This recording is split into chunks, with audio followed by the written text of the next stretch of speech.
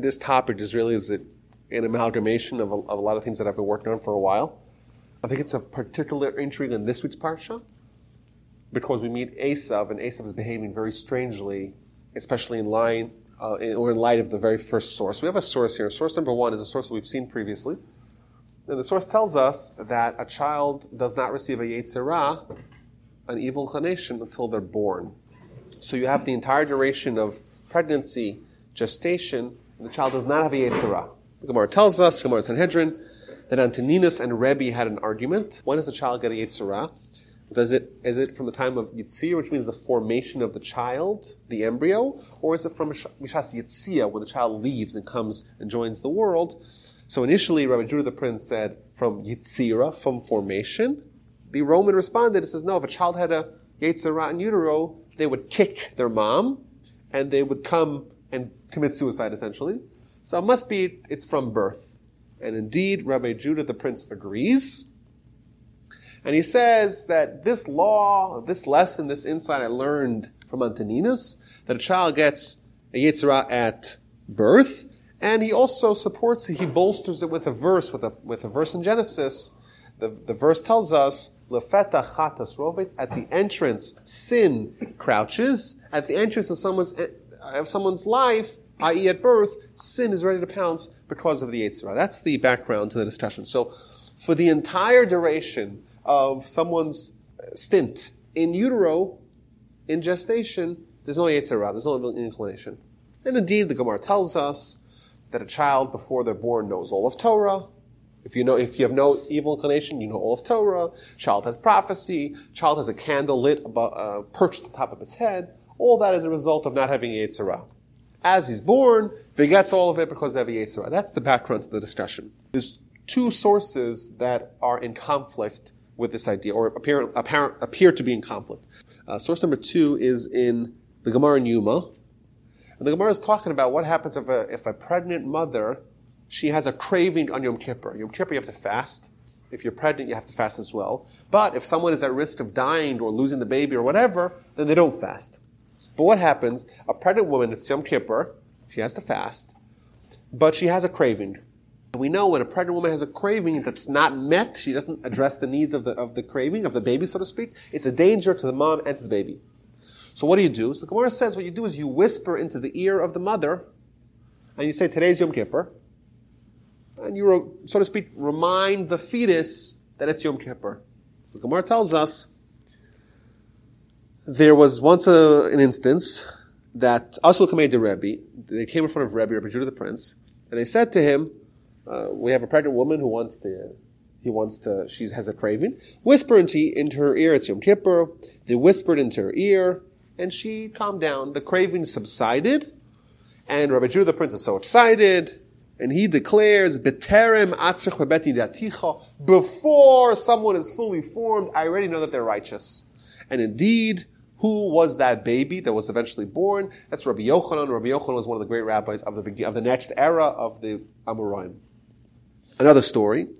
There was another pregnant mother in Yom Kippur who had a craving. They came in front of Rabbi Hanina, and they did the same thing. They whispered. This time the child refused to stop the craving, and the rabbi declared, Zuru Rishayim Rechem, that even in a rechem, even in utero, there's Rishayim, there's evil people, and a famous Shabtai Atzer Peri, who was a famous thief who used to molest the passerby at a crossroads. He was that child.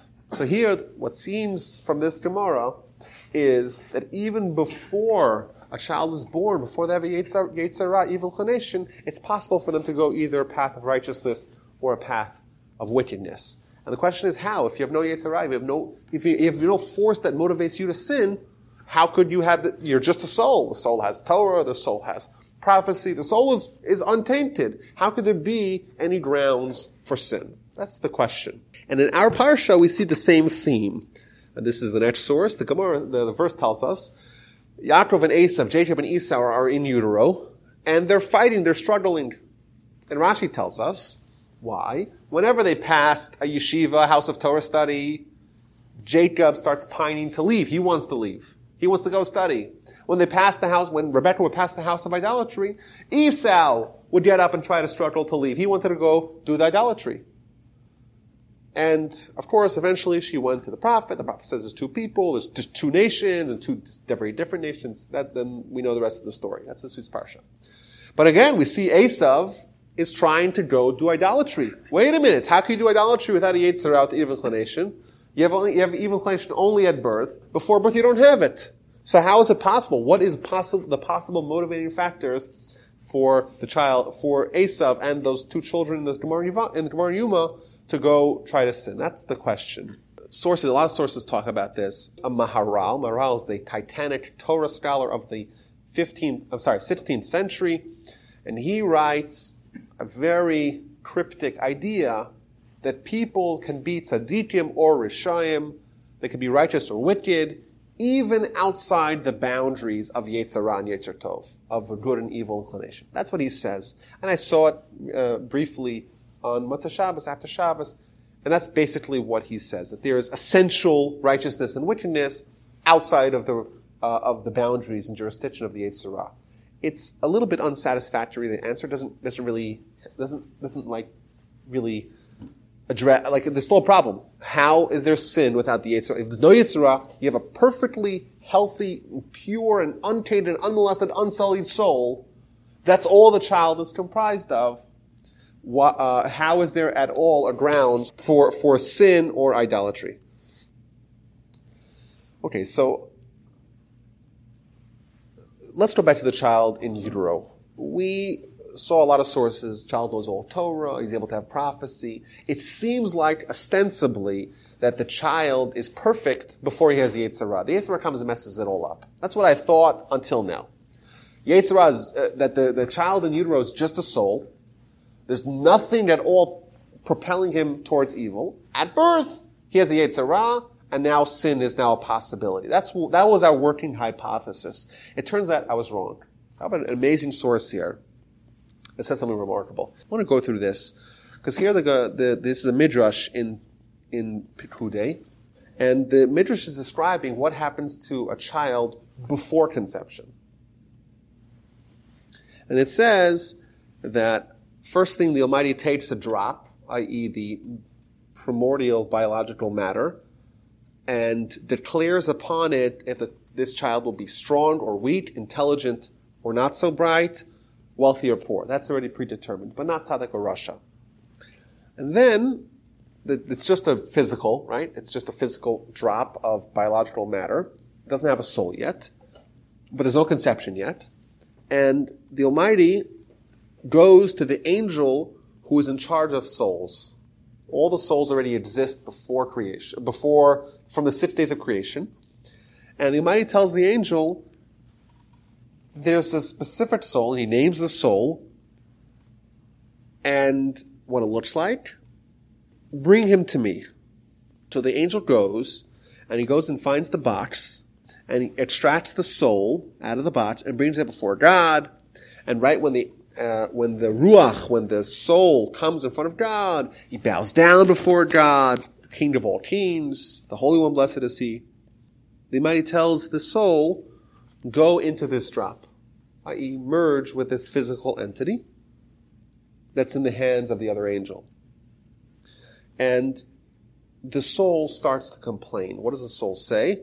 Ribono Shalola, Master of the world, Dai li ha'olam shehayisi dar miyom shebarasani. It's enough. I'm happy. I'm perfectly content in the world that you placed me since you created me. Why do you want to put me into this putrid drop? Shani kadosha v'tahora, because I am holy and pure. Vanij zura midizas tvodecha, and I'm created out of this holy entity. So what does the Almighty tell him? The Almighty tells the neshama, the world that I'm putting you in is even better. I'm improving your situation. You're going to a better world. You like the world that you're in now, but there's a better world for you. And when I created you, I only created you with intention of putting you into this drop.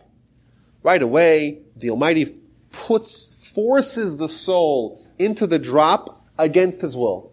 So even though the Almighty argues to the soul and says, it's a better world, and that's the reason why I created you, still the soul is kicking and screaming, and he has to be forced in against his will to be merged with the physical. And the angel comes and drops it into the mother's belly. Further, the Almighty arranges that there's two angels that guard him, that he shouldn't leave, and he shouldn't be miscarried. Means the soul is kicking and screaming, but the Almighty forces it into the body, or whatever the body is comprised of then. And even once he's there, the soul's trying to escape, and the Almighty has to position two angels to guard it from escaping. That's what the Midrash tells us. And when he's there, they have the candle on his head, etc., like we saw earlier. And he sees them from one end of the world to the other. And then the Midrash describes an amazing revelation the child has. The angel takes him and brings him to Gan Eden, to the Garden of Eden, to paradise. And he shows them the tzaddikim who are experiencing the greatest spiritual pleasure. And the angel tells this soul, do you know who these people are that are having this tremendous pleasure? No, how am I supposed to know this is the soul? So the angel responds, the people that you see, they were exactly like you. They too were formed in the mother's stomach, and they went in the world and they observed Torah and observed mitzvos, and therefore they merited to have this reward. You should know, you're going to go into the world, and then you're going to live in the world, and if you merit to observe the Torah, you too will join this select fraternity. That's what he takes them on the little walk to paradise. But if you don't observe Torah, and if you don't observe the mitzvos, I'm going to show you another place where other souls are harbored. That's what he does in the morning. It's the morning trip, the tour that he gets in the morning. In the evening, the angel takes the soul and brings them to Gehenna. And he shows them there the wicked people, and the angels, the Malachi Chabola, the persecuting angels, are taking these sticks of fire and hitting these people. And these people are crying, oh, woe to me, stop. And there's absolutely no mercy in them.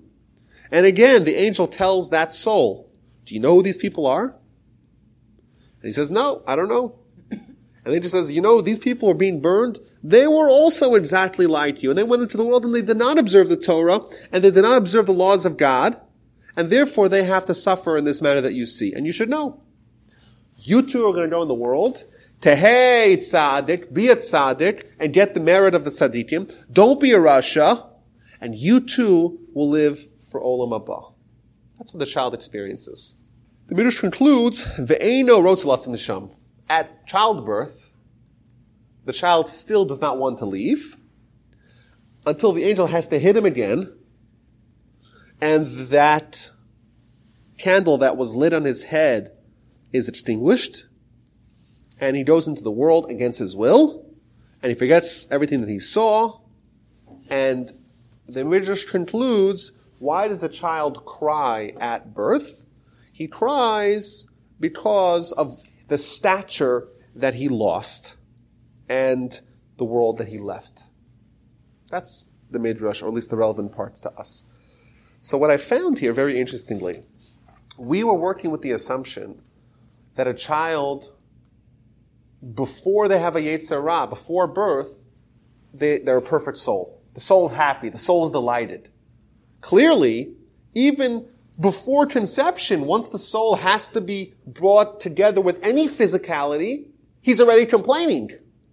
There's some elements of his purity that's already being compromised way before then.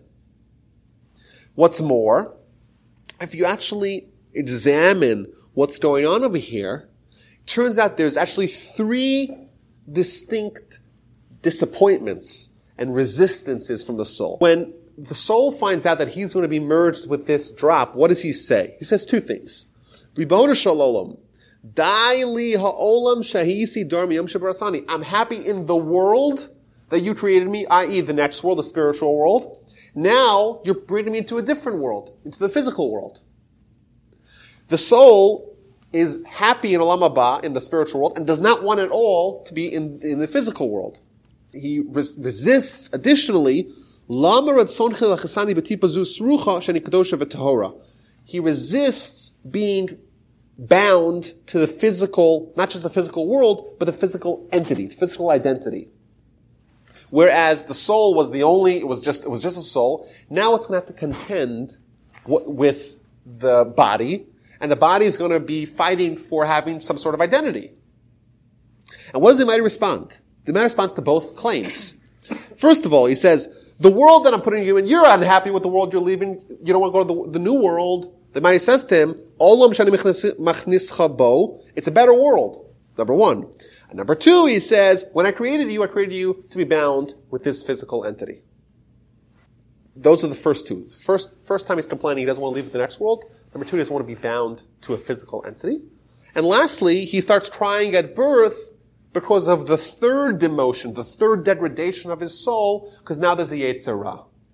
But what's interesting is that if you actually break it down, the child's told, be a tzaddik and don't be a rasha. We already saw last time, 2 times ago, that to be a tzaddik means to preserve the purity of the soul.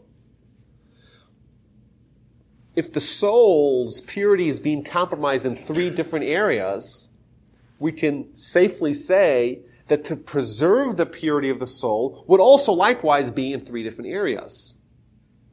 Perhaps we could say it this way. The soul wants to be in the spiritual world, but it's in the physical world, right? It's here with us. There's souls here with us. It's in everybody, there's a soul. It's in the physical world. And there's tension, there's conflict between physical and spiritual world. That's one conflict we have. Our identity, we have a conflict of identity. Are we a body or are we soul? Well, we're both, but which one are we going to favor? Which one are we going to lean towards? And lastly, when the child is born, there's a Yetzer Hara. There's an evil inclination foisted upon it. Therefore, there's a third conflict, because like the Gemara says, that a Yetzer Hara is a foreign god. If you isolated the soul, what happens when it encountered God? It started bowing down before Melech Malcham Kadosh Baruch Hu. The soul essentially in itself, without the Yetzer Hara, totally accepts the dominion of God. But now it's introduced to a conflicting entity, which is the foreign God, which is in direct opposition. So we have a third conflict with the foreign God. Which God is our God? Is it the Almighty? The God, so to speak, of our soul, the God of our body, the God of the physical world, the Yetzer Hara. Thus, just to try to answer our question before we draw conclusions. Indeed, a perfect soul would not sin at all. And the soul's biggest imperfection happens at birth, with the advent of the Yetzer Hara. But even before birth, even in utero, there is limiting factors on the soul. The soul's miserable there, it wants to jump out, and there has to be angels to force it in. Why? Because it's not a perfect soul. It's got a physical entity. It's now couched in a physical entity in the body, whatever primitive body there is over there. And it's in the physical world. Both of those are deducting from the spiritual power and soul focus of the soul, which ought to be spirituality. So to say that a child in utero is the biggest tzaddik in the world, it's not true. A biggest tzaddik in the world, or the purest soul in the world, would look like a soul that has not yet left the spiritual world, that has not yet been bound to another counter force, i.e. the body. And I want to say even further, Esav, he wanted to do idolatry. What's idolatry? So we think of idolatry as a disavowal of spirituality, as a rejection of spirituality. The truth is that historically, idolatry was actually a fusion of physical and spiritual. They took God and they made God into a physical representation, so to speak, which of course is anathema to us, but it's not a rejection of God, it's more like a misrepresentation of God. And of course that could go very far away from where it was originally intended. Like the Rambam describes that initially they looked at the moon and the stars as being proxies. You want to serve God? We'll serve God's great creations. And that will be a way to show honor, just like a king wants to honor his servants. So it's very likely that the idolaters that Esau was trying to trying to escape towards, we're not idolaters that rejected God entirely, but we're idolatry where it was a slight problem, so to speak, but not a total disavowal of God. And indeed, that's very much in line with who he is now. He has the soul, which is from the spiritual world, but he has the body from the physical world. He has the identity, the crisis of identity, where on one hand he's body, on one hand he's soul. And indeed, it's natural, at least the framework of the answer is there, of him being desirous of physicality, even without a Yetzer Hara. There is already that element of pining for sin already in place. Now, okay, how does it explain? I don't know.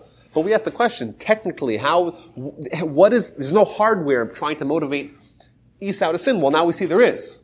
The body and the physical world are both elements that limit the soul, and therefore, both potentially, at least, there is some room, there's some grounds for us to say, a framework, if you will, where this could have actually happened even outside of the Yetzer Hara. But I want to try to draw from this conclusions for us. Because if our goal is to become a tzaddik, like we saw over here, like the Gemara says in Nida, be a tzaddik and don't be a rasha. And broadly speaking, that means preserve the purity of your neshama. Like the Gemara says, Tehei tzaddik v'al tehei rasha. And the neshama is pure, and you have to guard it in its purity, like the Gemara says in Nida. So, what does it mean to be a tzaddik? It means to guard the purity of the soul. Well, what does that mean? Why is the soul impure? It's impure because of one of three, in three different realms. It's impure because of the clash of this world and next world, which I would say perhaps is a clash of purpose. Which world are we living for? We're living for this world, or we're living for Olam Haba. Right? Our soul wants to live for Olam Haba. It was miserable when it had to come to this world. And our body, well, that's this world, and that's the conflict. On one hand. On the other hand, it's a conflict of identity. Who are we? Are we primarily body or primarily soul? Whose needs are we tending to? Our body or our soul? Well, if we identify as a soul, then we'll try to address those needs, just like anyone tries to address their own needs. Who doesn't try to eat breakfast? Everyone eats breakfast. Why? Because your body needs food. Well, what about your soul? What about its food? Where is its breakfast? Well, soul, I may have a soul, but that's not me. I have a body, and the soul's just there. That's what we assume. That's exactly what he's worried about. He says, I'm the holy thing, and I've been in this box, and God created me, and now you're putting me in this putrid drop? My identity is going to be totally an afterthought. It's not going to be tended to. And that's part of our conflict. And lastly, we have the Yetzer Hara, which is the foreign god, and that is in direct opposition to God. How so? Well, certainly if the Yetzer Hara tries to get you to sin, what's a sin? A sin is an act governed by a foreign god, because God said, don't do that. And that's what a sin is. A sin is an act that God says, don't do. And Yetzer Hara says, do it. So why would someone do a sin? Because they have a foreign god that supplanted their real God. Their soul's not happy about that because the soul only has one God. Only the real God. And it's disappointed. It starts crying at birth because now there's the Yetzer Hara. Additionally, one of the reasons why we do mitzvos is to remember God. For example, tzitzis, re'isim osam, uzchartem. The Rambam tells us also by the mitzvah of shofar, that you blow the shofar to wake people up from their slumber. V'zichru barachem, and remember God. We have a mezuzah affixed to every doorpost. Why? Every time you pass it, you remember God. We say the Shema every morning. It's our declaration, pledge of allegiance to God. We wear tefillin, we have Shabbos. All mitzvahs really remember God. Why don't we remember God instinctively, intuitively? Because the Yetzer Hara fills all that space. He is all the other nonsense are all results of the foreign god contaminating our consciousness and causing us to not place our mind and our priorities to God himself. So we're in this world with three conflicts. Says the Talmud, says the instruction given to the soul, be a tzaddik and don't be a rasha. When Chazal, when our sages talk about a tzaddik, it gives such different, such varying definitions of what a tzaddik even is. What is a tzaddik? It's what we're supposed to be, right? Become a tzaddik. Well, what does that mean? So, source number 1 tells us, it's from the Rambam, that a tzaddik means to do mitzvos. You do mitzvos, you're a tzaddik. Source number 2 as well says that all the mitzvos are to become a tzaddik. So I would say, perhaps, that doing mitzvos, well, that's an act of seeking purification of the soul, and that's okay, fine. That's what renders someone a tzaddik. But then the next set of sources tell us that a tzaddik is someone who has a portion in Olam Haba, has a portion of the world to come. And the Gemara says, the Mishnah says, "Kol Yisrael Yishim Chet Olam Haba, shenemar va'amech chum tzaddikim." Everyone has a portion of the world to come because everyone's a tzaddik. Furthermore, the Gemara says, and there's many sources here, that what's Olam Haba? It's tzaddikim yoshvim v'atroshem b'rasem. Tzaddikim sitting with their crowns on the head and having the pleasure of God. Thirdly, Olam Haba is only for tzaddikim. Clearly, the term tzaddik is linked with someone who merits Olam Haba. And thirdly, we find, in many sources, I selected a few of them, that tzaddik is used as someone who fights and resists their Yetzer Hara.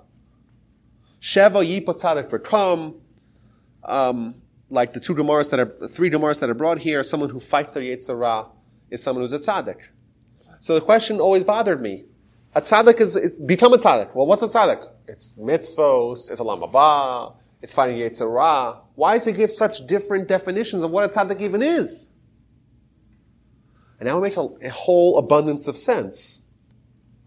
The soul's purity was being compromised in multiple ways. It was upset because it was in Olam Haba, and now it's brought to Olam Hazeh. So we're told, be a tzaddik. Preserve the purity of the soul. What does that mean? Live for Olam Haba. Prioritize Olam Haba. And that's one definition of a tzaddik.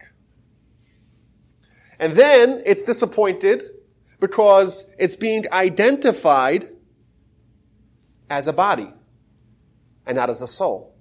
It's being now morphed into this world where now it's not no longer the sole identity of man. So we said, we eat breakfast because we're a body. Where's the breakfast for our soul? You know what breakfast for your soul is? Doing mitzvos. Thus, the second definition that we have for what a tzaddik is, that corresponds to the second degradation of the soul. The soul was demoted because now it has a mixed identity. It's a body and a soul together. Well, what is a mitzvah? A mitzvah is breakfast for your soul. Thus, doing mitzvahs made someone a tzaddik because doing mitzvahs counteracts the second arena where the soul is demoted, where the soul is unhappy. Why do I have to be together with this tipus rucha? And lastly, at birth, the child gets the Yetzer Hara. And now the soul once again is demoted, or there's a counter soul force thrust upon the child, and that's the Yetzer Hara, the foreign god. Says the Talmud, what does it mean to be a tzaddik? To fight the Yetzer Hara, to resist the Yetzer Hara. And it was mind-boggling to me, why do you have three different definitions of what a tzaddik even is? Well, now it makes a whole abundance of sense. A tzaddik is someone who preserves the purity of the soul. Well, why is the soul not pure? For multiple reasons. Thus, in multiple reasons that exactly correspond to those, you become a tzaddik. What's a mitzvah? A mitzvah is an act that someone who identifies as a soul will do. Why do we eat breakfast? Because we're hungry. Why do we study Torah? Because we're hungry. Gemara says, the Torah tells us that Kilo al lechem levado yichya adam. Man that needs more than just bread. What do you need? Moses var Hashem. You need Torah. What does bread have to do with Torah? The Torah tells us, the Talmud says, Ein lechem ela Torah. It's the Pirkei Rebbe Lezer. Ein lechem ela Torah, which means when it says bread, it only refers to Torah. What does bread have to do with Torah? Ein mayim ela Torah. The Gemara in Tainas. What does this even mean? What this is describing, what someone who is a tzaddik, who preserves the purity of their soul, by identifying as a soul, how they look at the world. What's food? Well, we know what food is. Breakfast, lunch, food, water, air. That's for our body. When someone is a tzaddik, or identifies as a soul, they also need food. They also need tending to the soul. They need bread, they need, well, what's that? Torah, Torah, Torah, Torah. Here, I have a midrash here from the end of Devarim Rabbah. This is the death of Moshe. It's a very long description. Let's start a step earlier. The midrash said that Abraham was a shalit b'yitzro. Abraham was in total control of his Yetzirah. I.e., the third degradation of the soul, which is the Yetzirah, Abraham totally undid that. So what do we know about Abraham? He studied Torah. How did he study Torah? Well, that's how he did it. He undid it. He undid that last stage of the soul's demotion, and therefore he had Torah innately. What about Moshe? This is a very lengthy description of the death of Moshe. And the Almighty is trying to send angels to go extract the soul of Moshe. It's a very emotional, if you read it, it's an amazing midrash. The Almighty sent this angel and Moshe fought it off, and sent the bad angel and Moshe fought it off. Eventually the Almighty himself says, I'm going to come and extract Moshe's neshama. Ba'us Hashah, Kara Kadosh Baruch Hu neshama mitoch gufo. The Almighty called to the neshama, Moshe's neshama, from his body. Amar la, and he said to it, Biti, my daughter, neshama.